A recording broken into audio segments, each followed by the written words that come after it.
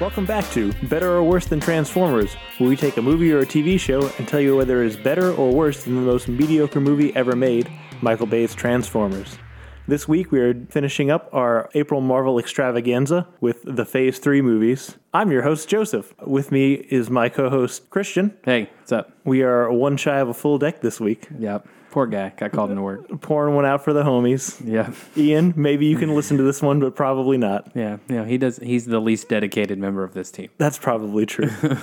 He's done pretty well so far, though. Yeah. I'm generally he impressed. comes prepared every time. He just doesn't actually listen to it. In fact, he didn't even show up, but he sent us the news for this week. Yeah, thank God for that guy. Before we get into our Marvel extravaganza, first we have some movie news for the week. Apparently they are doing a Pet Sematary remake with Jason Clarke of That Guy fame. Fame of some sort. He was in, what was he in? Let's Terminator Genesis. Why would you pick that one? It's like the worst one. He's in Planet of the Apes. One of the Planet of the Apes movies. Dawn of the Planet of the Apes. Dawn of the Planet of the Apes. He is in Lawless, which is a criminally underrated movie. Zero Dark 30. Personal favorite of mine. I think that movie's overrated, but other stuff, I'm sure. Yeah. But I mean, Jason Clarke is.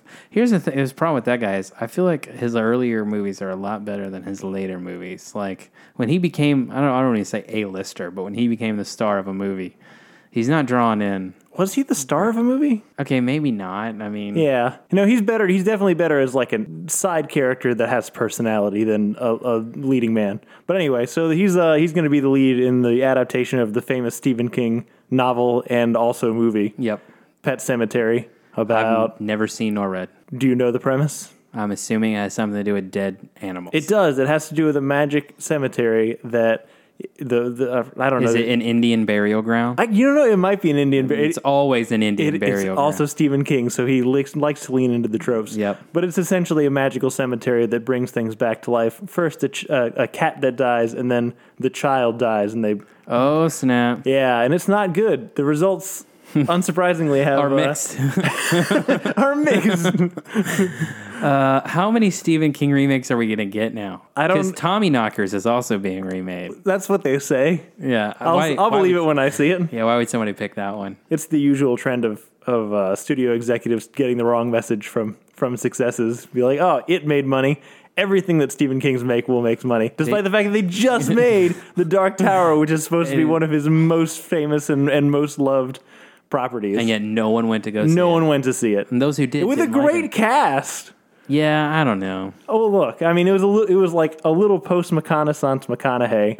And Idris has never quite lived up to the standard we all hold him to. We all love him, but he's not like an Academy Award winner. I don't know. I love Idris. Doesn't matter. That's just because he's your man crush. That's one of my many. Yeah. Yeah. All right, what else we got? I guess after a lot of speculation about who Peter Dinklage... Everyone is really worried about who Peter Dinklage is. The people want to know. That's fair, I guess. So they announced a couple of casting choices, or not casting choices, but actual cast for the Black Order, which is Thanos' henchmen. Yeah. Children/henchmen. Yeah. And there were a couple names that I didn't recognize. The only one that we kind of recognized was Carrie Coon, who's playing Proxima Midnight, who's famous for being the kind of annoying sister in Gone Girl. Yep. And is apparently in Fargo Season 3, though I don't think either of us are caught up on it. Nope. I watched the first season of Fargo. I like her in Gone Girl, but if you had said, oh, Carrie Coon is in Avengers, I would not know who it was. Thank you, IMDb. Yep. I don't know how we lived without you. Yep. It is a great name, though. No, it is. Fantastic. I wonder if it's her real name. I doubt it. It's impossible to know. I don't even... I bet IMDb actually has her real name. No, that's why it was a joke. Yeah. Of course, I didn't get it. Of course we can know. We have the internet, but we're not going to. The Harley Quinn movie has a director whose name I did not write down. Yeah, is this supposed to be Birds of Prey? Is that what it's going to be? That's what they're saying. But obviously they're going to lean into Harley. Right. Yeah, I don't know her name either. And again, we could probably look it up, but I'm not going to. I heard she came in and blew the studio away or something with her pitch or something, and they've pushed everything back and making it a priority. So if you were really waiting for Suicide Squad 2, you're going to have to wait a while. And that's probably for the best. Maybe you should let your tastes mature. So the Birds of Prey, that's Oracle. It's Is it Batgirl or is it Oracle? Yeah, so it probably depends on, which Birds of Prey you're going to use. It's a DC property. Yeah. It's kind of centered in the Batman universe. Yeah, females of Gotham, Right. really is what it boils down to. So we got Batgirl or Oracle, depending, if they want her to not be able to walk. Huntress. And I feel like there's one more. There is, and it's slipping my mind. But you could insert, if you wanted to put Poison Ivy or, wanted to kind of mix heroes and villains, you probably could. There are some female Robins as well, if you'd like to throw one of those in. Yeah, I don't think it is, though. I don't remember. No, I don't know who it is. I'm sure you're right. I would even be okay if they went outside of Gotham and pulled like Speedy or, Speedy's not a woman. Could be in the movies. Could be in the movies. I'm pretty sure they made Speedy a girl in Arrow. I think they just switched the names around a little bit. I don't remember. But We're so good at this. yeah, I don't watch Arrow. as you shouldn't. Jurassic World had a new trailer. There's dinosaurs in it. There are dinosaurs in it, and they escape from the island. Yeah, it looks about as much of a ripoff of Lost World as is Force Awakens is A New Hope. That sounds about an accurate comparison. The whole time I'm thinking, this is Lost World. Like it even has Jeff Goldblum back in it. Mm-hmm. There are dinosaurs running around neighborhoods in the rain. Mm-hmm. There's a T-Rex in captivity. It's Lost World. It is. Which I have a better opinion of than probably most people do. But do you want to see another one? I don't. I don't want to see it updated. I want to be excited for that movie, but all the excitement I have is born out of the want, not in actually what I've seen. It's mostly just the dinosaurs. It's amazing to me that, obviously Jurassic Park nailed it. Yeah. The original. Got it right the first time. But in what has it been, 23 years since Jurassic World? Was it 95? I don't want to say it's 92, man. Is it 92? Yeah, I'm pretty sure he made that and Schindler's List at the same time. Every single child loves dinosaurs. Yep. How can they not make more good dinosaur stuff? It's a good question. And why, if you're going to make a dinosaur movie, does it have to be a Jurassic Park movie? It doesn't. They've made other movies. They made what? The two crappy Disney dinosaur movies. Yeah, Dinosaur, and then The Good Dinosaur. There's that animated movie, Land Before Time. There's all the Land Before Times, which are also not good. You shut your dirty mouth. Shit, what is that other one? I really have no clue. No, it's the one with it's like the Look Who's Back. Something like that. Oh, yeah. Where it's got the creepy little circus Turn guy. back the time. Yeah, that's the Roll one. back the rock. Yeah. Roll back the rock. I only remember it because it's got the part where he's eaten alive by crows and his eye is the only thing left. It's so weird. It's a fucking weird movie. Yeah. Is it Look Who's Back or... I don't remember, but I actually like that movie. It's kind of scary. Well, that's the thing. I kind of like it too, but I'm also I don't know who this movie's for. Yeah. But anyway, my point is, it's amazing to me that in all these years that nobody has really capitalized on this massive opportunity. I feel like is there. They've tried. I just haven't gotten it right. I tried watching Flintstones with my son, the live action one with John Goodman, who I believe is also in the animated one that we were just talking about. I think he plays the T-Rex, but he was really into it in the parts where there were dinosaurs. Right. So the first 10 minutes where it's kind of novelty that there are dinosaurs in this movie. But then when it becomes about Fred getting an illegal promotion, he suddenly wasn't interested anymore. I do think you could probably make more dinosaur movies and people would love them. You could just make movies in that time period, like Jurassic periods, and there not need to be people in it. And I probably would go see it. Yeah. I'm not interested in watching. I don't know. It's hard. How do you make that movie work? Land Before Time, but better, I feel like, is the answer. Maybe. Land Before Time, but less annoying. Less annoying characters and no Sarah. No Sarah. I had a dog. No Petrie. I had a dog for 15 years. No Littlefoot. Fuck Littlefoot. You know You don't want Land Before Time. I know, you're right. I just want the tree stars. Yeah.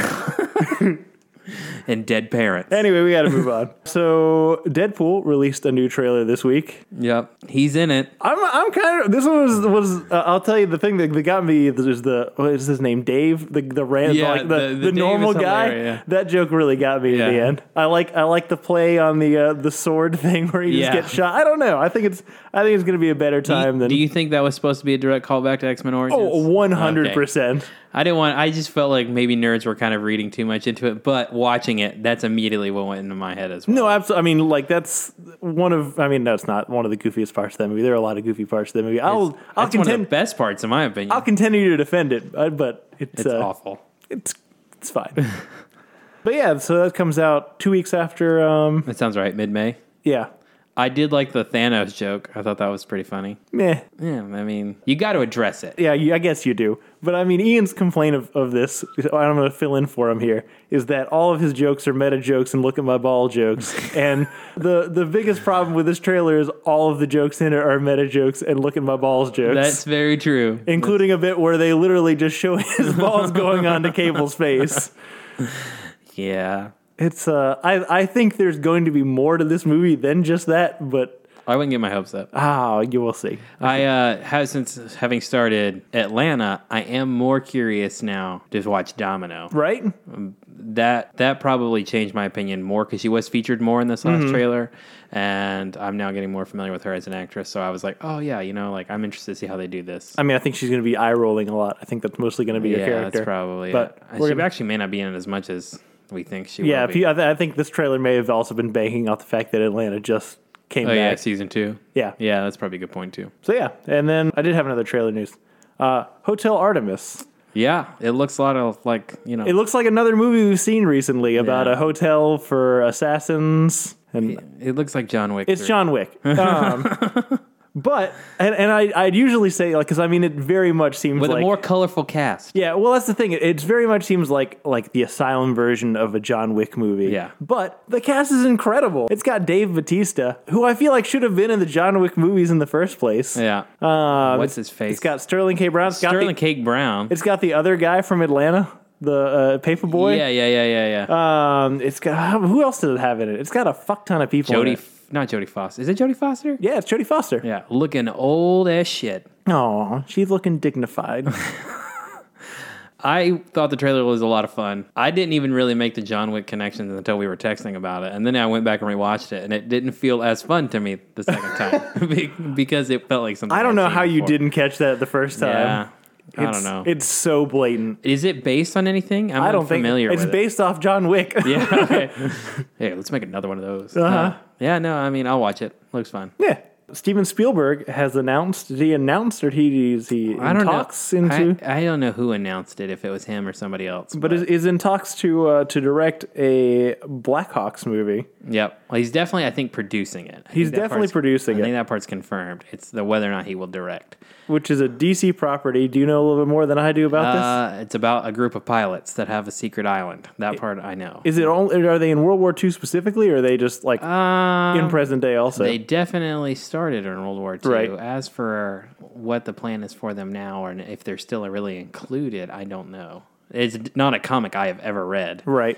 I only remember them from the Justice League cartoons where they're in World War II and they feel really irrelevant. That's basically where I was introduced to them. Actually, come to think of it, isn't there another episode of Justice League where they go back to their island? I believe so. And they have to in the present day. Mm-hmm. Sounds right. Yeah. I have to go back and watch the entirety of Justice League. I mean, look, it's really good. Yeah, you'll enjoy it. Yeah. It's a weird thing for Steven Spielberg to want to make, I think. I mean, if he wants to make it, there's either got to be a really good script or he's got a really good idea for it. Because I don't believe that he'd just Well, that wasn't true for BFG. I mean, still made that movie. I guess in the sense that I don't think that movie probably came out the way that was intended. It didn't receive the reception he thought it was going to, but it's a beloved property in the first place. People love the book. People love Roald Dahl. I mean, I feel like he was expecting more. I feel like the pieces were there. I feel like he jumped on a correct project, even if he didn't execute it to the degree. I can see what you're saying. So I feel like I'm not doubting his ability to pick a project, and just maybe his movie making skills are more hit or miss than they used to be. My question is, when is he going to do it? Yeah. What else is he making? Well, Indy 5, I think, is his next movie, and that's in 2019. They're going to start shooting that. That's not a thing I need another one of. I want it, hopefully with some redemption. It's only got to have Shia LaBeouf in it. It cannot have Shia I demand it. What's his name? Mud or something stupid? I don't fucking care. I hate that movie. Yeah, Mutt. I know, you're right, it is. It's Mutt. Oh, gee. They brought back Marion, and I like that part, but everything else is horrible. So, I mean, maybe, he can do two things at once. He's done it before. He did it this year. And like we said earlier, he did it with Jurassic Park and Schindler's List. Mm-hmm. Both of those movies are incredible. So I'll watch it, I'm sure. but I have no interest in it right now. We'll wait for a trailer. It'll be fine. Man, I don't want to keep shitting on famous directors, but I have to because James Cameron is an asshole. Yeah, well, he's always been one. Yes. That's not new. James Cameron came out in some interview saying something about the world's got Avengers fatigue and there's other stories to tell. He hopes the world will get Avengers fatigue. fatigue. He's hoping that the world is in Apparently, Avengers he already has it, and he's hoping the rest of the world catches up. Yeah. Look, he thinks, I guess, that it's blocking science fiction, and I just can't believe that to be true because I think we've had some really great science fiction over the last few years. Absolutely. I just feel like James Cameron's not paying attention because they're not his movies. Probably. I'm just questioning James Cameron's judgment in general and self-awareness in coming up with franchise fatigue for a guy who wants to make at least 3 more Avatar movies. And reboot the Terminator franchise. Which he started. So, yeah, he's all about franchises. And I would argue Avatar maybe didn't influence the Marvel Universe so much, though I think if you look at the look of like the helicarrier and some of the science in Avengers, I think it looks similar to Avatar. But for sure, the Terminator franchise inspired just basically every action adventure franchise since then in some capacity. So he's really to blame for a lot of this crap. And also, why in the world would you be pissed off if someone else is just making a crap ton of money and it doesn't affect you in the slightest? I just feel like he likes to whine. He does like to whine and endorse bad Terminator movies. Yeah. He also said that I think the same interview, he said the Avatar movies were going to be like The Godfather. He did say that. They were going to be like anthology, like which is Hereditary. Which is again like even if he qualified it with the like what you're talking about, like kind of like the family lineage thing, like that's a fucking bold comparison to make. Absolutely. for your 3D bullshit Fern Gully remake. Do you think he's going to do this one in 3D? I feel like it's he invented the technology for Avatar, and it was good for Avatar. Yeah, but it hasn't caught on anywhere else, and so I wonder if the audience isn't going to be interested. But I guess that was true for the first one. I mean, that movie would not have made $7 bazillion if it wasn't in 3D. Yeah, for sure. It would have made $5 bazillion, maybe, but it wouldn't be the top grossing movie of all time. What's crazy is by the time the next one comes out, like it'll have been just as long between Titanic and Avatar as it was between Avatar 1 and Avatar 2. That's funny. I didn't think about that, but what an asshole. God, I hate that guy. So, into some Marvel news. Spider-Man Prom. Yep. Which is we've decided is the sequel to Spider-Man Homecoming. It's been announced that the movie's setting will take place across the world with a villain to match. So it'll be Spidey swinging from the Eiffel Tower and the Great Pyramids of Giza and the Great Wall of China and other great things. Villain to go with that. The only thing, my immediate thought was Kraven the Hunter. It would be so great if it was Kraven. That's also what I thought it would be. But yet, I have a feeling it's not going to be. But I want it to be that. I can't think of right off the top of my head. It's hard for me to imagine who else could fit that description. Yeah. Well, we also talked about Mysterio, and it could be like these kind of like big spectacle events at these big places. But I read it was only going to be like in Europe. I didn't see that. Oh, is that what it said? Yeah, all over. Okay. Which I think could still be Mysterio. I want it to be. Oh, I don't know. Could you imagine like Kraven hunting in like old Paris and I don't know. Yeah, it would be cool on rooftops and stuff. Oh, that'd be so cool. Yeah, I want it to be Kraven the Hunter. But, if we just will it hard enough, maybe it'll happen. Yeah, I don't believe in that bullshit. What was that? It was like a book. The Secret. Yeah. Yeah. What was I going to say? Oh, I heard that it was also going to be about how Homecoming was all about how Peter dealt with like not being a part of the Avengers anymore. Mm-hmm. That this movie's really going to be how the world resets after Avengers 4. Of course, we have no idea what Avengers 4 is going to be about. Oh, so it's set after. Yes. Okay. It is it's the only movie we know after Avengers 4. And that's a good transition into our other Marvel news, which is, among many other things, Marvel's not going to be attending San Diego Comic-Con this year because they're keeping real tight lips on what's next for the Avengers and for the Marvel Cinematic Universe. Yeah. Do you remember back in 2014 when they had like that big, I don't even think it was at Hall H at San Diego Comic-Con. I think it was like its own thing. And they announced a whole bunch of movies. And that's when they introduced Chadwick Boseman as Black Panther. I have a feeling that's probably what they're going to do again. Or they very well may do that at San Diego Comic-Con next year. But I think they really are trying to keep people focused on this story and really come to a close. Or maybe they just don't have a plan and they're not ready to debut that. I think they just like fucking with us. That's 100% what it is.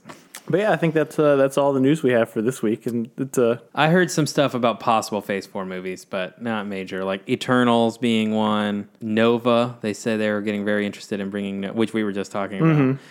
Even possibly Moon Knight, I believe, were some of the... I don't believe Moon Knight will happen. It's too dark. And if you dumb it down, I don't think people want to see it. But Eternals, though I heard that they've been discussing it longer than New Gods was announced at DC, but it sure feels reactionary to New Gods. kind of. And Nova, well, we've seen the Nova Corps before, and I'd like to see that character introduced in the movie. So that's you have a perfect entryway in Guardians of the Galaxy, and I definitely think the cosmic side will take over Absolutely. quite a bit after this. Yay for bigger budgets. Yeah. Hopefully Black Panther 2 and Doctor Strange 2. Maybe they'll just find a bunch of Earth-looking planets and set them on there. Yeah, I don't foresee that happening. I multiverse. Right. So yeah, that's a good transition into... This week we're going to delve into the third phase of Marvel's, so far, 3-phase plan to get to Infinity War. We've covered phases 1 and 2 in the last 2 weeks, so if you haven't listened to those, please go ahead and go back and listen to those first. But that one ended up with Ant-Man, but really kind of ended up with Avengers 2, Age of Ultron, where there's the beginnings of a split. There's some new characters, new Avengers, but that brings us into the real split. The first movie in Phase 3, which is Captain America Civil War, that came out in 2016. And Christian, what you got for us? Okay, so Captain America Civil War, second movie directed by Joe and Anthony Russo. It involves, I feel like this movie should be prefaced that it's Avengers light. Like, it should be considered. No, it's 100% an Avengers movie. But the story is still very focused on Cap. Whereas Winter Soldier really is like Cap, Black Widow, Bucky, and Falcon. The story really focuses on Cap, Bucky, and Iron Man in this movie. It's kind of dealing with the repercussions of Sokovia, which was this country or city. I don't know if I ever got clear distinction. I think it's a country. But how do you pick up a whole country? Well, I think they picked up a town in Sokovia. Okay, that's what we'll say then. Okay. The Sokovia Accords, which is a bilateral response against the Avengers, that they should be controlled and overseen by the United Nations. I think so. Which was then sponsored by Tony Stark. And Cap disagrees because he's like anti-Patriot Act and everything. Super freedom. We have the opportunity to choose. At the heart of all this kind of discourse between them is Cap's relationship with Bucky and some of the consequences of Bucky's actions when he was a weapon for Hydra. This is my favorite Marvel movie. It's a really good one. I think it's Chris Evans' best turn as Captain America. Of course, you get the introduction of Black Panther, you get the introduction of Spider-Man, which are way better Marvel characters to introduce than Scarlet Witch and Quicksilver. Correct. And it is, in my opinion, a better Avengers movie than Age of Ultron is. It definitely is. I'm sure I'll have more thoughts. But no, it's perfectly fine. So this movie introduces Black Panther, T'Challa, who's the son of T'Chaka, and also introduced in this movie. Well, also introduced in this movie. Wakanda's a pretty secluded nation, keep to themselves. But during a peace accords, or was it when they were doing the ratification accord? I don't know. I think it's something like that. Something like that. Yeah. The summit is attacked, and King T'Chaka is killed, seemingly by Bucky, the Winter Soldier.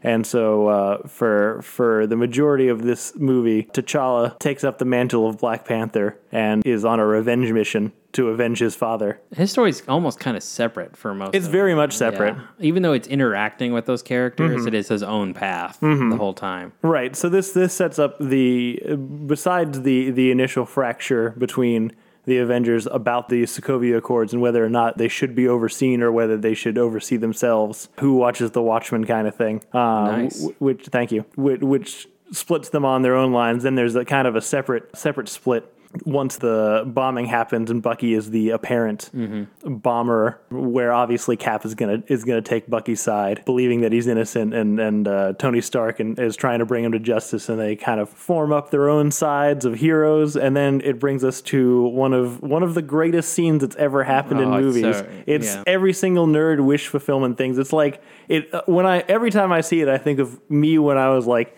8 years old playing on the floor with action figures and like running up against each other, where Captain America and Iron Man's team of heroes on opposite sides meet on an airport and just go at it. Yeah, Cap's team is Cap. Let me see if I remember this right. Captain America, Hawkeye, Scarlet Witch, Ant-Man, and Falcon. Falcon.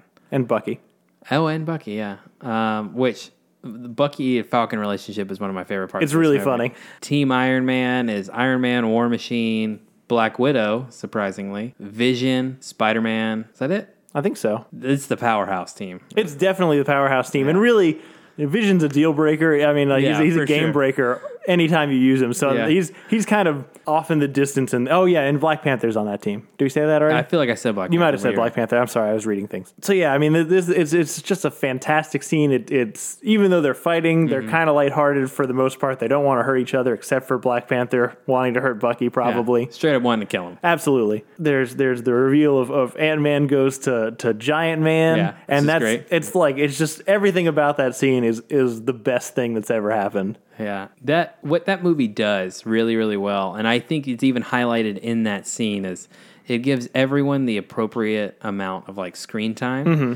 So all the characters are balanced really well. Like the movie begins with another accident, which is really what kind of spurns the Sokovia Accords, and Scarlet Witch is to blame in that. Mm-hmm. And her whole like little plot line, though not major, makes sense within the movie, probably more so than it did in Age of Ultron.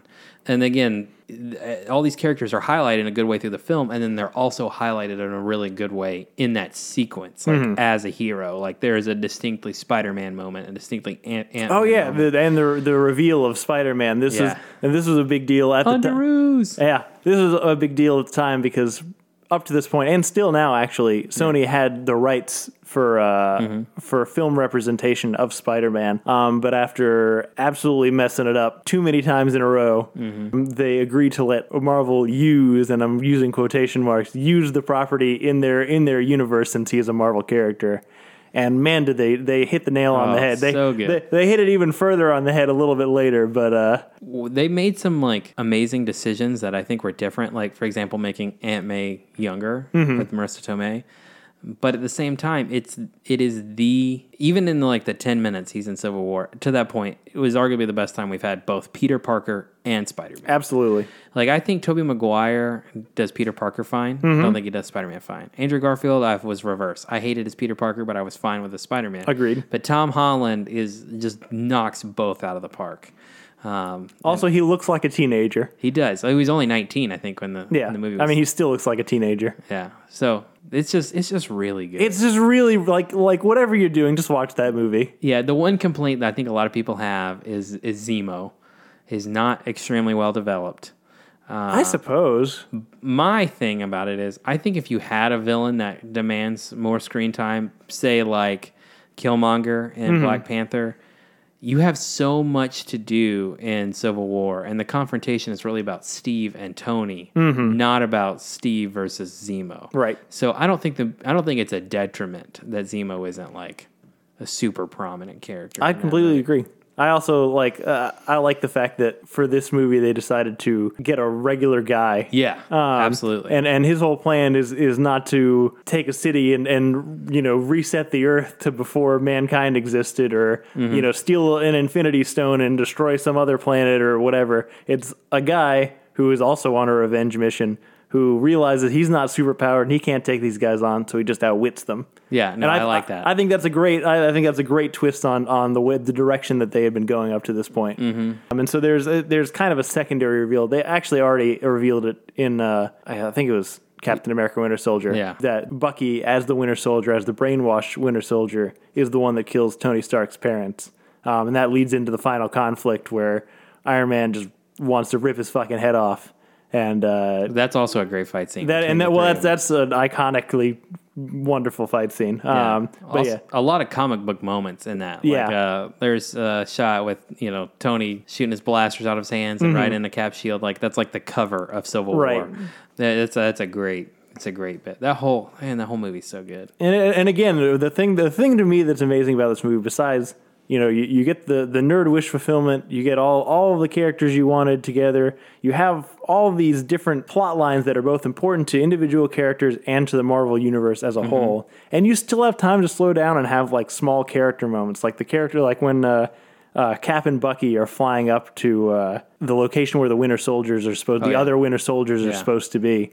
And they're just having like this chat about like, the old times and whether Bucky's worth all this. And it's like, it's a beautiful moment. And there are a lot of the, like you said, the Vision Scarlet Witch is pretty good. There's like just a lot of really small moments in there that they make time for that I think really elevate it to a better movie. I mean, it's already going to be a great movie, but I feel like it makes it excellent. Well, it kind of goes like what we were talking a little bit about how it seemed like, Ian said that he thought the problem with Age of Ultron is Marvel just tried too much in that movie. Mm-hmm. And I definitely think that probably played a part, but I don't think Joss Whedon could manage it. Right. The Russo brothers can. Absolutely can. They can handle the characters, they can handle the storylines, and they can handle the Easter eggs and the fan service, and they do it all so naturally. And maybe in some way it is being in a sitcom and you having a lot of characters. And I also, the movie is a little long. I appreciate it for that. It never feels boring to me. Like I enjoy it from beginning to end. Important things. General Ross comes back. I mean, it's not important. Arguably, it's important. Yeah. Cool. Thunderbolt Ross. Old Thunderbolt. The Avengers team is still broken up at the end of the movie, and they will be broken up by the start of Infinity War. No, this is the big fissure that is broken up the Avengers. Which is actually, it's a really cool way that it starts off this phase of movies, because then it really takes a turn on focusing on new characters. Right. What else is really important? There's no Infinity Stones or anything there's like that. The biggest thing that comes out of this is the splintering of the Avengers. Yeah. They're no longer together. They have internal conflict among one another. And as you said, that's kind of still the state that we're in. For our main Avengers, that's, where we left them. Right. Cap, Tony, even Ant-Man, maybe not even consider him main, but, Hawkeye, all those guys. Mm-hmm. And then Marvel kind of turns direction, I think, and really smart, and very natural way. Like, it doesn't feel like it's been 2 or 3 years since I've seen a Captain America movie. Also important in this movie is both Hulk and Thor are absent, doing their own things, which we'll get to. We will get to. But so as he said, no Infinity War. I mean, no Infinity Stones in this movie. Post credit scenes is Bucky after escaping. Yeah. They bring him to Wakanda, and he kind of goes into stasis in Wakanda until they can unbrainwash his brain. Mm-hmm. Definitely better than Transformers. Oh yeah, sorry. This movie is definitely better than Transformers. I didn't want us to move on to the next one. No, that's important. And then it's got a little Spider-Man bit at the end that doesn't really amount to anything. It's him using like the little wrist.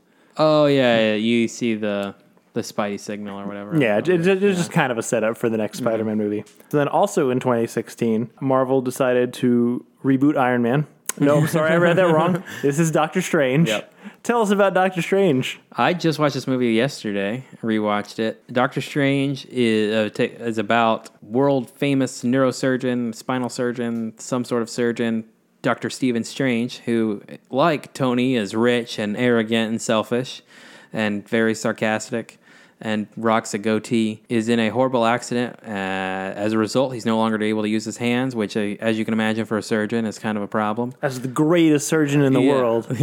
But he doesn't have a procedure named after him. Mm-hmm. That's a whole bit in the movie. He then goes on a spiritual journey to Kamar-Taj, where he learns under the Ancient One how to be the Sorcerer Supreme. He goes up against the villain Caecilius, played by Mads Mikkelsen. Oh, I should say Doctor Strange, played by Benedict Cumberbatch, who seeks to end time and death by releasing death onto the world. Sure. Doesn't really make a lot of sense. No, it doesn't. This movie is beat for beat Iron Man 1. This movie is frustrating to me because... It even has a black sidekick. It does. When we get to the end of this, I'm just going to go ahead and come out like, I'm going to have to call this better than Transformers, but I don't want to because it's so by the numbers. It is the most by the numbers movie that Marvel has made since they invented the movie by numbers. That's very true. This definitely feels the safest. Yes. I think. That said, like there's nothing wrong with this movie. No. Benedict Cumberbatch is a good cast. He's a fun Doctor Strange. Rachel McAdams. Rachel McAdams is the night nurse. That's a different night nurse from the TV universe that we don't acknowledge. Chiwetel Ejiofor is Baron Mordo, who is, as Christian already alluded to, the black sidekick who becomes the villain. Future villain. BD Wong. Yep. Is playing Wong. Appropriately. Yep. Tilda Swinton. Tilda Swinton is the ancient one, a Irish white lady version. Playing what is traditionally in old Tibetan? Yeah, something like, super racist character. Yeah, no, for sure. Benedict Cumberbatch also plays Dormammu in this movie. He does. Yep. And then, Caecilius is played by a very wasted Mads Mikkelsen. Yeah, what a waste. I can't decide if it's more of a waste than he is in Rogue One, but it's pretty close. I think Rogue One is the worst waste of Mads Mikkelsen. I disagree because at least he's okay in that. He's only in like 7 minutes. I agree, but he's a better actor than most people in that movie. Agree to disagree. It's fine. We should do a Rogue One episode. Yeah. I like Doctor Strange. I'm gonna say it's better than Transformers, but it is. Doctor Strange is like my favorite comic book character. His comics are very funny, and there's also kind of this like dark horror to it. But I also like this concept of like a guy who's obsessive about his hands and then loses that, and he makes a lot of sacrifice in the comic books. There's not so much of that in the movie, but it really just is. Its biggest problem is, like you said, it's by the numbers. We've seen that movie before. I think Scott Derrickson was a fine choice as a director. I don't know what else he's done. He did some horror movies. What's the one where you like watch? I can't remember. He did some okay ones. Okay. It's just safe. That's the problem with the movie. Is that it's safe, and you have a character who literally can like bend reality and travel to different dimensions. And right. That's the one that feels the safest. Yeah, I know. That said, the visuals in this movie are very cool. Yeah, they're Inception. They're confusing. Yeah, but they're cool. True. You see the quantum realm again for half a second. Yeah, I would say the cleverest part in this movie to me is the Dormammu confrontation. Yeah. No, very smart. Because we haven't talked about it, but this movie introduces the Time Stone, which is one of the. I think it is the last Infinity Gem that we haven't seen up until this point. And the confrontation is essentially he's learning magic in this. So even at the end of this movie, he is barely considered a beginner at magic. Going up against some big heavy hitters. And we're talking about Magic the Gathering, right? Absolutely. That's exactly what we're talking about. There's a Black Lotus. I don't know what the fuck is Magic the Gathering. In the end, he goes up against an all-important ancient being that's like powering a whole dark dimension thing. And there's no reason he should be able to, combat this guy at all. And he knows that. And so what he does is he traps the both of them in a time loop and essentially kind of pisses him off. It pisses him off. He's essentially trying to bore him into submission. Like, the only way I'm going to let us out of this is if you do what I tell you to do. It's pretty great. And it's really great. It's a really clever use of both the Infinity Stone and, like, where the character is. Like, it's a good indication of why the character has value. So, I enjoy that part. What I don't enjoy about it, and what doesn't have me super excited, is I don't understand Mordo's response. Yeah. Like, all of a sudden, Baron Mordo feels betrayed. And maybe by the Ancient One, I can understand because you felt, even though that's how Caecilius felt, and he's still pissed off at Caecilius as well, it doesn't seem like a justification for him to turn evil. No, it was a really just abrupt switch, and it's fine. Yeah. He's a Marvel villain. I would honestly be okay if he wasn't the villain of Doctor Strange 2. He's so set up for it, though. Yeah, that's what the post-credit scene is. Post-credit scene. Yeah. There's also a Thor Ragnarok tease. Yeah, I enjoy that part. I enjoy that part too. It's pretty funny. But yeah, there's not a whole lot else to this movie. I mean, Tilda Swinton is fantastic. I love Tilda Swinton in everything.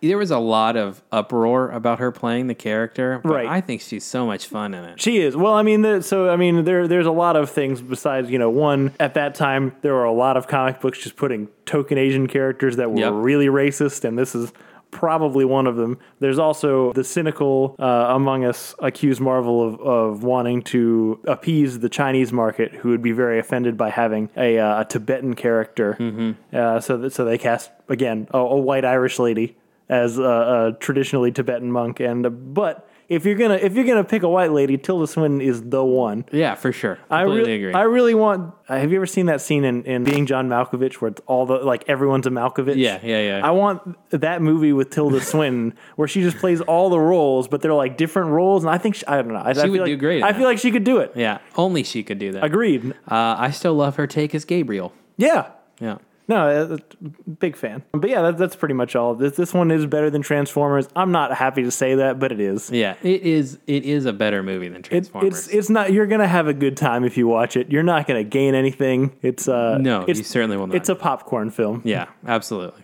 What's next? Next is Guardians of the Galaxy 2 in 2017, carrying off where Guardians of the Galaxy 1 left off. Also directed by James Gunn. You want to give us a brief synopsis, if you can remember? Follows our ragtag team of anti-heroes Uh, He says with a smirk. yeah. I got corrected last week. They are all anti-heroes, apparently. This movie really focuses on Peter and the search for family. The whole movie is really about family. But you're introduced to Peter's father, who's played by Kurt Russell. It's the character of Ego, the living planet. I don't really know much more in the way of synopsis in that because it's really focused on that story. They visit Ego. You're introduced to Mantis. It continues the theme from Civil War of splitting the team up, whereas by Civil War is kind of by choice. This is not. Rocket, Yondu, and Groot go on their own kind of little adventure. And again, it really focuses on family. So Yondu as kind of a father figure, Peter as the son, Rocket is just an outsider, doesn't feel like he belongs. Right. Nebula and Gamora as sisters. I really like this movie. It was my favorite comic book movie of last year. It does a lot of things really, really well, I think. And it's got a really good heart. Yeah, no, I mean, it's good. No, it is good. As I've established in the past, James Gunn's humor doesn't click for me quite as much as it clicks for other people. That said, I still enjoy this movie. The scene with the Ravagers where Groot's like retrieving things, trying to bring Yondu's fin is really good. Yeah. I don't love Kurt Russell. He's not great in it. But he's fine. But they introduce Mantis, who I like, and her and Drax's relationship is pretty good. Yeah. Once again, to me, Drax is still the standout of the movie. Absolutely. Isn't that crazy? Yeah. This must be like a thing, right? It's like cicadas kind of thing, right? Like once every 12 years we get a guy a wrestling star who tries to make it in the movies and is actually a good actor. I mean, I would say John Cena is on the verge of that. That's fair. John Cena's pretty close. When he's in movies, he's hilarious. He's a good comedy actor. He is a good comedy actor. But Dave Bautista he nails this role. And I talk crap about Deadpool being all penis jokes. Like Drax's penis jokes in these movies make me laugh. Like they're funny to me. The whole bit of like my father used to tell us of when he made love to my mother every Christmas or every winter solstice, like that. It's funny. I thought Karen Gillan was better as Nebula in this movie too. Yeah. I didn't super think she was all that great in Guardians of the Galaxy Volume 1. As a big Doctor Who fan, Amy Pond is my least favorite companion. I don't think Karen Gillan's a great actress, but I think she's getting better. She was fine in Volume 2. She was fine in Jumanji. She was fine in Jumanji. I liked her in Jumanji. Yeah, maybe she'll be even better in Infinity War. Man, this is completely off topic, but speaking of actors getting better, there's a movie with a young Chris Evans, long before he was Human Torch, long before he was Captain America. What was the movie called? It's got Anton Yelchin in it. It's got... He must have been really young. Oh, yeah, he was really young.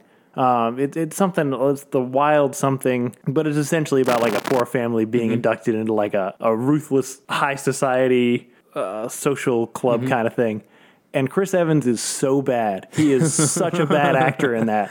It's painful to watch him every time he's on screen. When did he get better? Not another teen movie? Was that right? Yeah. I don't know, but he has. Like his Cap is so good. Like it's so subtle and nuanced, and it's like, well, I guess you don't just have it.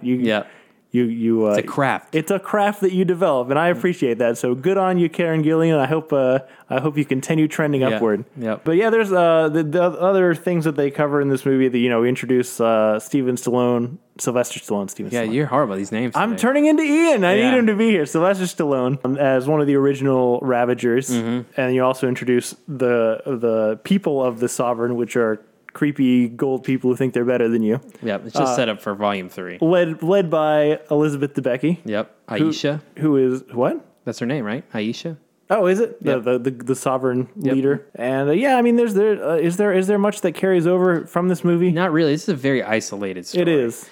I think it takes place only a few months after the first one. Obviously, Groot's still kind of a baby in it, but there's not even really a lot from the first movie that carries over to this one, and I don't think there will be a lot that carries from this one to the next one. I do love that it includes the song Brandy, because that song makes no sense to me, but I love it. It works in the context of this movie. It does. This movie is a justification for the song. It kind of is. It's like what do you call it? Retconning. Yep. Brandy, the song. But yeah, so that's about it. There are a bunch of posts. This is the one that starts poking fun at the concept of the post-credit scene. Oh, is the post-credit scene The Watcher? Is that one of them? Or is that in the movie? I think that's in the movie. It's in the movie and it's a post-credit scene. Okay. Well, we definitely should talk about that. Okay, yeah. So there are 6 post-credit scenes. There aren't that many that are important. The only one that's really important ones. They introduce Adam Warlock as a potential future threat. Yep. We see his cocoon, and we know it's called Adam. That's right. They introduce we also didn't acknowledge the controversy that recently came out about Groot.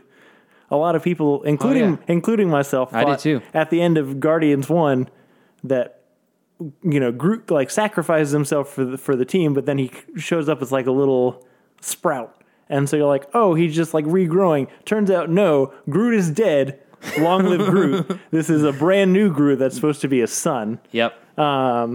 And so even the cast didn't. They don't all know that. And so during this movie, he's a baby, but at the end, during the post-credit scene, a little time has passed, and you see like teenage Groot, which is the age he'll be in this Infinity War. And then what were you going to say about the Watchers? So this movie does a really kind of fun retcon, if you will, explaining how Stan Lee can show up in all of these cameos, and that it really is the same person every time, and that the Watchers send him to these places so that he can kind of spy on these events. I thought it was a really kind of cool, fun nod and a cool way to tie it all together. Even more so when you don't know how many more of those we're gonna get. That's super fair. I don't. What are the other ones? There's the Arrow one, and then there's the Ravager one. Yeah, the original Ravagers, which is the original Guardians lineup. Right. That's right. That's what I mean. Yeah. Is that it? That might be it. I don't know. Yeah, I didn't count. But yeah, that's about it for this movie. Weird cameos because Sylvester Stallone, Michelle Yeoh, Miley Cyrus. Miley Cyrus? Yeah, she's the android. She's the voice of the android. The guy who played Lex Luthor in Smallville. I think Ving Rhames is in it, isn't he? Ving Rhames is in one.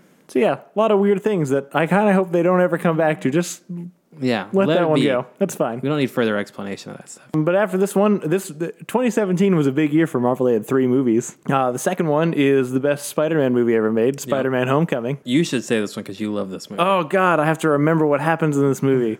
So this movie follows a high school age. Yeah, sophomore, I believe. Peter Parker, as he tries to navigate high school life and being a friendly neighborhood Spider-Man. Emphasis on the neighborhood. He starts to encounter a threat that seems to be beyond his skill set in what we find out is the Vulture, who's creating new technologically advanced weapons from the scrap of all the Avengers battles, and then eventually it culminates in a big battle with the Vulture while he's trying to steal or heist one of Tony Stark's planes full of loot. I like that. Thank you. It's like he's playing a video game. It kind of is. Yeah. But this movie, it nails everything about Spider-Man so well.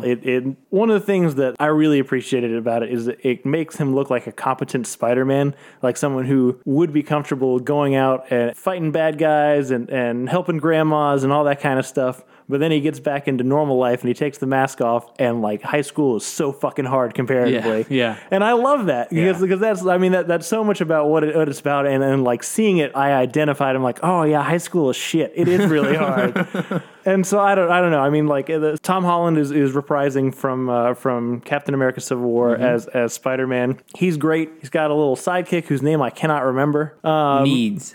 Ned might be Ned. Ned Leeds. Ned something. It's Ned. Ned something. Marissa Tomei is Aunt May, who Hot Aunt May, which gets referenced a lot. Yeah, arguably too much. Michael Keaton don't know what his name's supposed to be in this movie. Adrian Toomes. Oh yeah, you're right. It's Adrian Toomes, AKA the Vulture. AKA the Vulture, who's fantastic. He's so good. I would say until we get to a little further down this list, he's the best villain they've come. Yeah. Mostly because, again, he's right. Yeah, no, he's absolutely right. He gets screwed over by Tony Stark. He gets screwed over by Tony Stark and sees the fact that in this new world where there are living gods on the planet, all the little people are just going to get stepped on unless they do something. And so he decides to build his own business And it's not even like he has... I mean, yes, what he's doing is wrong, for sure. But he even talks about it. He's like, I'm only doing it because I have no opportunity to be able to provide for my wife and daughter like any other way. This is what I have to do.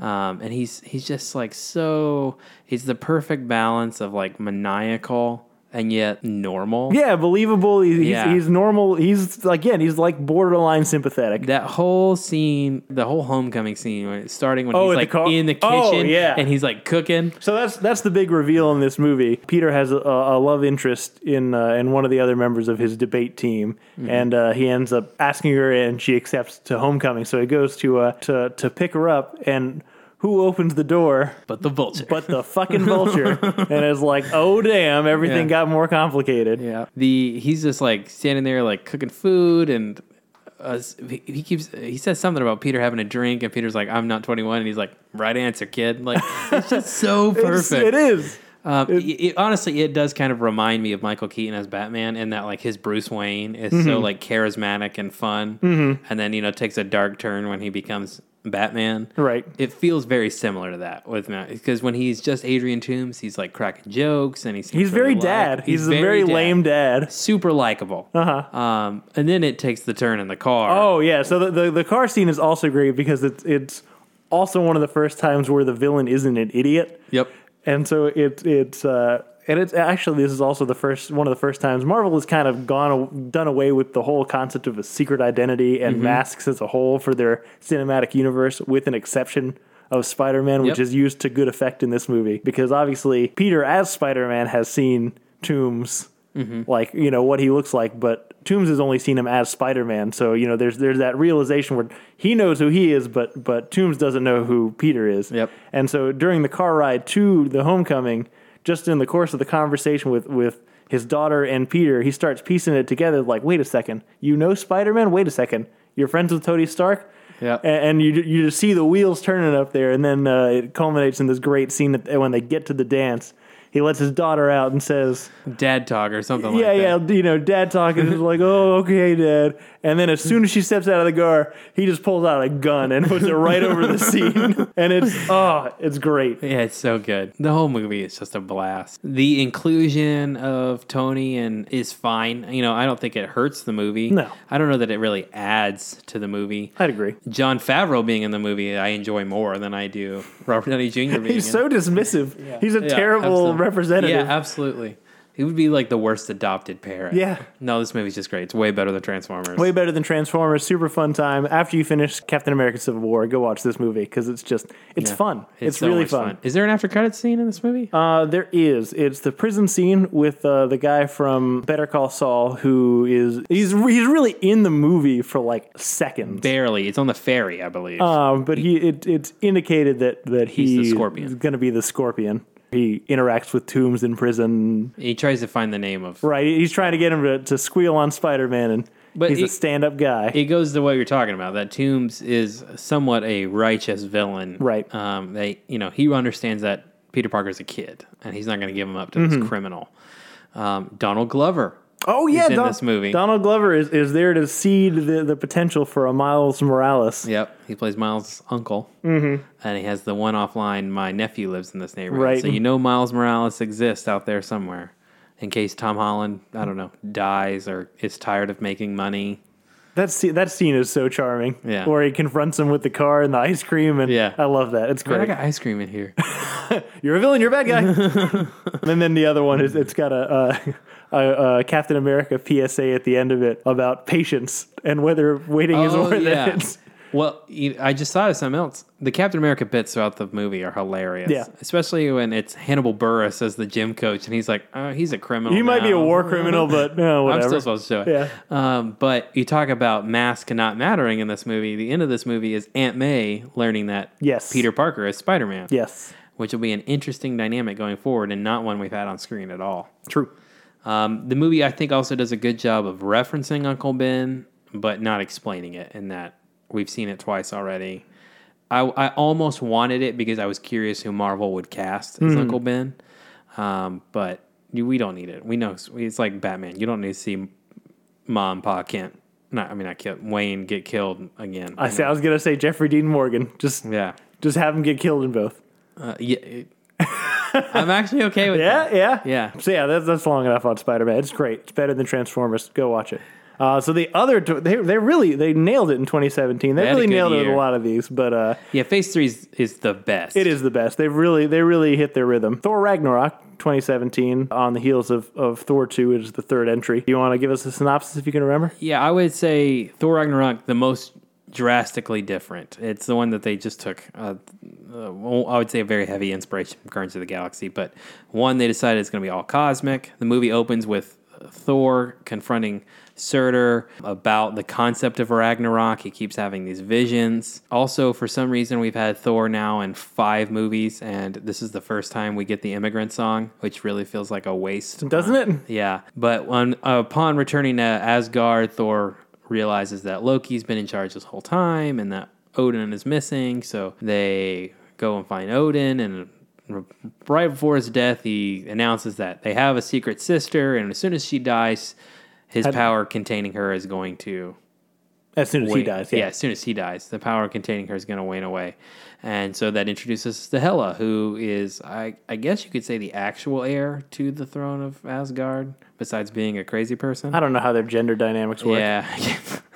Well, they chase her back to Asgard. They get kicked off on this planet called Sakaar, where there is a tournament of champions going on, gladiator style, where... Come to find out, the Hulk has been just murdering people. You know, that's not explicitly said, but you're right. Yeah. The Hulk has probably murdered a lot of people since Captain America Civil War. Not Avengers 2. Age of Ultron, yeah. Also, there is a drunk Asgardian and Valkyrie, played by Tessa Thompson there. And Thor kind of puts a ragtag team together, and they go back and fight for Asgard. This movie's very funny. It's very funny. So it's directed by Taika Waititi. Yep. He's been involved in a lot of stuff. He really got noted Green Lantern. Is he? Oh, he's the friend in Green Lantern, isn't he? Yeah. God, that doesn't matter.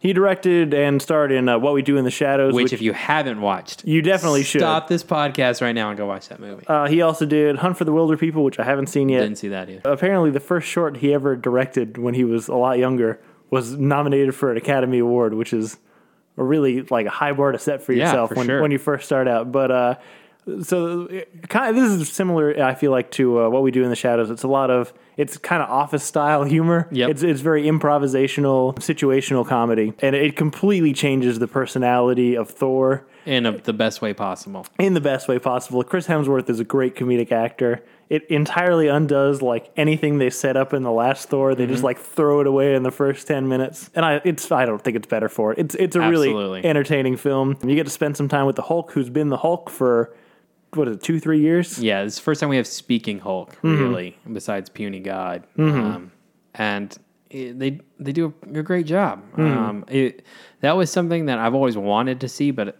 also kind of accepted that I didn't think it would ever actually work. But it does. And it may be the style of humor or whatever that really plays into it that helps. But I think while this movie isn't serious and probably doesn't have the emotional weight that some hope it does, like, for example, with Hela, I still really enjoy, like, Cate Blanchett's performance. I agree. I don't think you needed to get Cate Blanchett for it. That's probably true. I mean, it may be a waste if Cate Blanchett's willing to do a Marvel movie, maybe we wasted her on that. But she's so much fun. She seems to be having a good time. The true waste in this movie is the Warriors 3. Who get wasted immediately. I don't know I'm sure Zachary Levi wasn't Shazam at that point. But I'm sure that was a motivation in jumping over to the DC universe. Who else? Scourge is Carl Urban. Also kind of a waste in my opinion. Like, he's pretty funny in this. He's funny. I'm sure you could have used him for something else. Yeah. Put him in the DC universe. Jeff Goldblum as the Grandmaster. God, yeah, I forgot. That's kind of an important one. Yeah, Jeff Goldblum's hilarious. And then, he's Jeff Goldblum That's all he is. To a high level, and it's very entertaining. And then Taika Waititi is playing the CGI character Korg. Yeah. Who's also very funny. See you later, new Doug. Piss off, ghost. Great.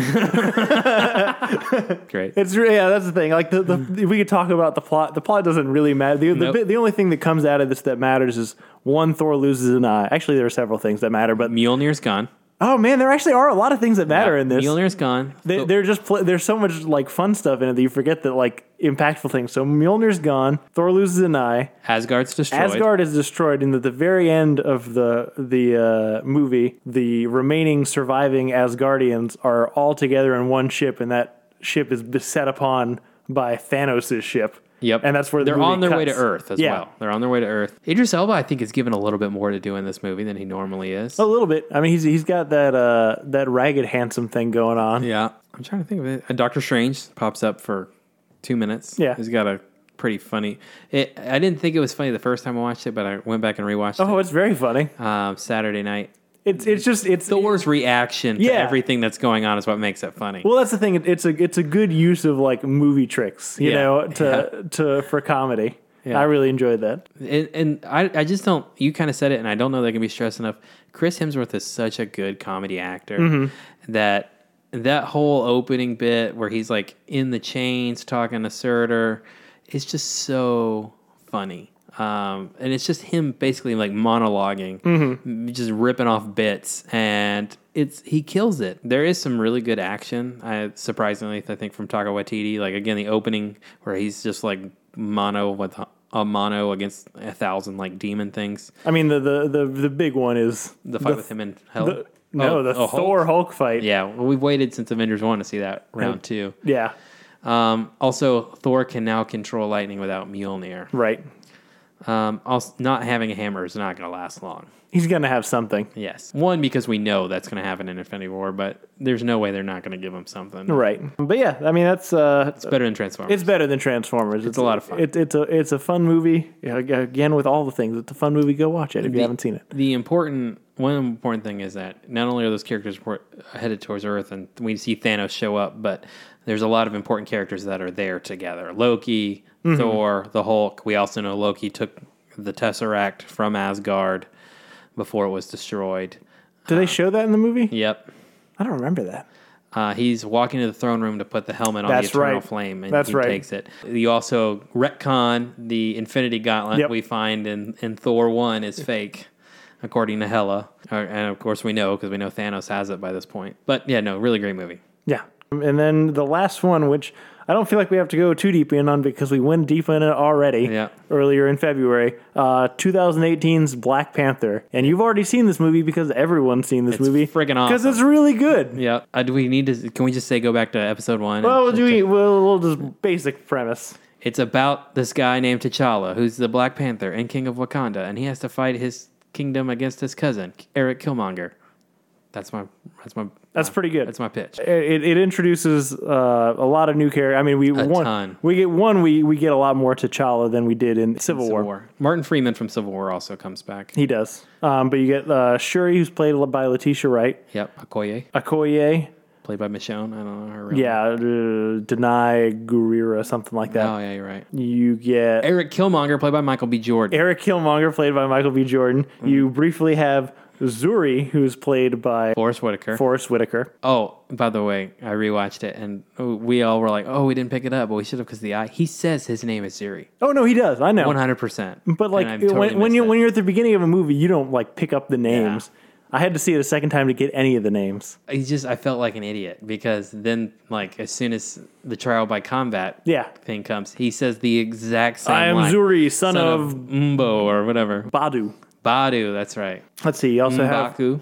have M'Baku, played by Winston Duke, who's fantastic. Oh, he's so great. And Lupita Nyong'o. I can't remember her character's name. The sad thing for Chadwick Boseman is not that in any way is he bad as Black Panther. He's great as T'Challa, but the supporting cast is so freaking good that he's like the 4th or 5th best actor in that movie. That's probably true. Michael B. Jordan as Killmonger is like number 1.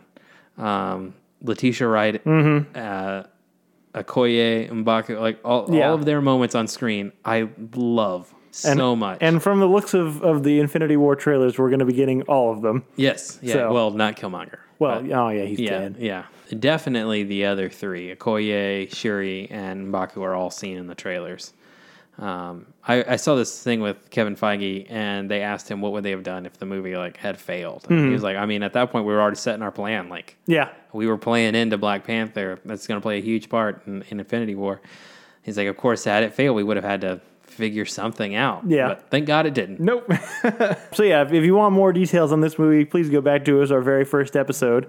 where the audio quality is probably worse. Yep. Let's hope. We haven't heard this one yet. That's probably true. But there are no Infinity Stones in this. We're introduced to Wakanda for the first time, which is going to play a big part in Infinity War. The post-credit scenes for this movie are it's The UN scene. yeah. T'Challa announced to the UN that they're like sharing their technologies with the world, and the White Wolf. it's kind of just a reminder that Bucky is still in Wakanda. Yeah. Well, we know he's healed. He's healed, yeah. But he doesn't have an arm yet. He's definitely going to get a vibranium arm. It's gonna be sweet. It's going to be super sweet. I had the sense in watching that is taking place during Infinity War, Really? because Shuri says to him, "There's a lot to catch you up on." Mm-hmm. I don't know. It just felt like, I don't know. I guess she's kind of in a good mood for it to be an alien invasion impending, but it felt like to me that was taking place during. That's possible. Which it references kind of back to what they did in Ragnarok as well, with that scene with Doctor Strange and Thor taking place during Ragnarok. I don't know if that's Marvel's new Paradigm, thing yeah. for after credit scenes, but the UN one I think is fine. I heard it was supposed to be the original end of the movie. Yeah, well, the two, that and the actual ending are pretty much the same. Yes. So I think that they really didn't need to have that one in there, but Yeah. it's fine. It doesn't take away from anything.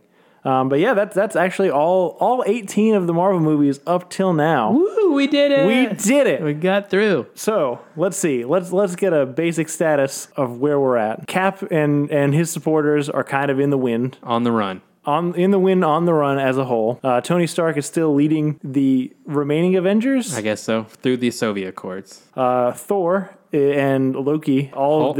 and the Hulk. Yeah, you're right. Yeah. Have all seemingly been captured, or We don't actually see anything yeah. in that part. We just know that something we know impending doom. We is- know they're in grave danger. Yes. The Guardians are kind of not really involved still. They're still about the same place they were. Yeah, that's true. The only thing is we know Nebula, that now that their focus is almost kind of turned to Thanos. Well, at least Nebula's has. We don't know Right. about the rest of them, but And well, I mean, we also know from the trailers that they will be the ones that first discover Thor. yes, this is a man. That's a good line. Yeah. And as far as where the Infinity Gems are, the ones that Thanos is so desperately seeking, the Mind Stone is still in Vision's head, presumptively powering him. We don't know. We're Yep. gonna find out what happens because it's probably gonna get yanked out. The Time Stone, also known as the Eye of Agamotto, Hanging around Doctor Strange's neck. is still hanging around Doctor Strange's neck. The Power Stone has been left with the Nova Corps. And They're so dead. Oh yeah, no, the Nova Corps is getting fucked. The Space Stone was on Asgard before it got destroyed. Was collected by Loki, and Yep. then is seemingly presented to someone In the in the trailer for this movie. That said, he's a trickster god, so who knows? Yeah, well, you see the stone in the glove, so I'm saying. Oh yeah, no, I'm not saying it doesn't get there. I'm just saying I don't know if that's the moment it gets there. Oh, yeah, that's a good point. I also think that's actually Loki. That's probably a Loki Vision, hologram Loki or whatever he Yeah. is. But And then the Reality Stone, which is, as far as we know, still with the Collector, yeah. which we kind of, it's not explicitly established. We assume he's a flunky for Thanos. it's never said, but it wouldn't be surprising. I can't imagine him putting up a fight if Thanos knocked on Correct. his door. Yeah. So the only remaining stone that we still don't know where it is or what it is the Soul Stone. Though we've posited several conjectures on this podcast, but I'm positive that we will find out in a couple days. It wouldn't honestly surprise me if we found out the location, but he doesn't have it.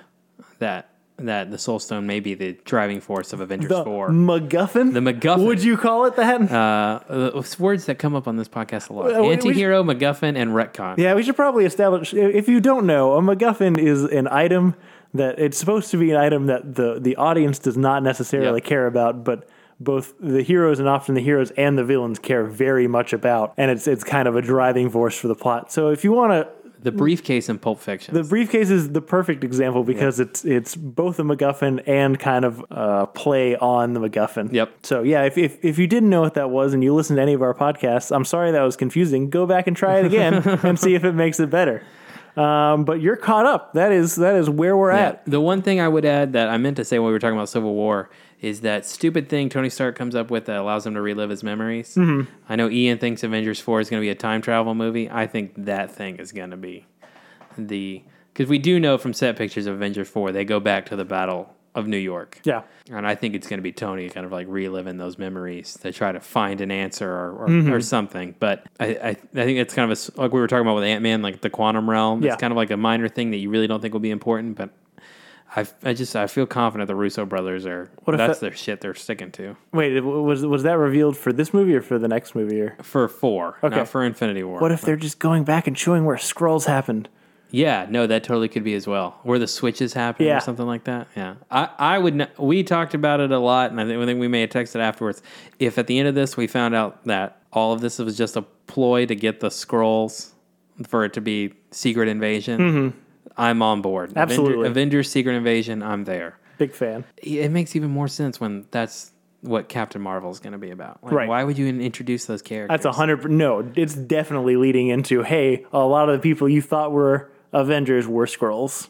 God, I can't wait for Thursday. I know. So that's actually a good point. We're going to be trying to release a special episode for you. We're all going to go see it on Thursday night, and we're going to try and get something out to you on Friday before you get off work. I can't promise it'll be in the morning, but we'll get you something so you can know for certain whether or not Avengers Infinity War is better or worse than Transformers. Oh, man. That'll be fun. It will be fun. What'd you watch? I am caught up on Atlanta. Did I watch anything else? I've been watching Parks and Rec. Yeah, you've been watching it with your wife? I have. Yeah. My who? My what? Is it weird to hear it out loud? I mean, No, it's fine.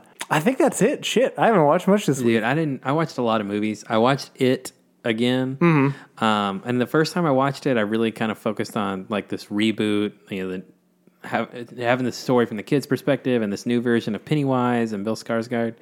But this time, and you had said this, that, the parents are so awful. This time I kind of watched it through solely that lens. And like, they really are horrible. They're terrible. Beings. Because it's not like they just accepted their reality where they live in this town where everybody dies. Yeah. They are willfully ignorant. Yep. To the point where I'm not entirely convinced the dad couldn't see all the blood in the bathroom. Right. I almost felt like it was almost a driving force. Like, obviously he's a pedophile and he's disgusting. But also I was like, this dude like has this attachment for his daughter, and I think he thinks she's gonna die. So he's like, I don't even know. Like he I don't know if it was like some extreme expression or what it's supposed to be, but like the woman who just like goes back inside and all the blood's in the street from when Georgie died, like the dad just being like, "Don't try to solve this problem, son." It's awful. The adults are really bad. They're horrible. And some of those shots in that movie, the first time I watched it, I was more impressed that it worked as well as it did. But this time I was like, this kind of feels like a 90s movie. Like, it has some very 90s moments, just the way the movie looks, especially when they're outside the old house. I suppose. Yeah, I don't know. It's got a very digital, not photography, digital cinema look to it. Maybe. It just felt kind of like John Woo-ish in some moments. But no, it's fun. It's good times. It is fun. The one thing about that movie that I really enjoy that I think some people don't like is that when the kids realize that they shouldn't be afraid of Pennywise, that basically his power starts weakening when you're not afraid of him. Yeah. The movie stops being scary. So when they're not afraid, you're not afraid. Right. So I think people are like, oh, they want to see more scares, but it doesn't make sense for what those characters are going through at that moment. So I enjoy that part. And then I rewatched a bunch of Marvel movies. I felt like I was super unprepared for the last 2 weeks. So this week, I watched them all but Spider-Man Homecoming. Impressive. Yep. I was alone a lot. Do you need help? Is this a cry for help? No, I'm all right. No, you're okay. Yeah. No, good. But I don't think I watched any TV. Catch up on Atlanta. It's good.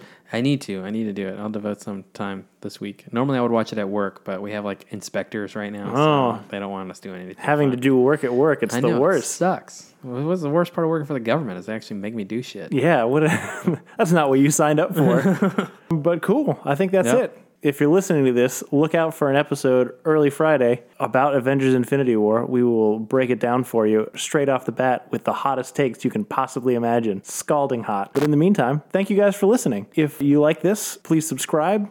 Please rate. Please tell a friend. If you want to reach us, if you have any things that we skipped over in our recap or things you'd like us to talk about more, you can reach us at betterthantransformers@gmail.com.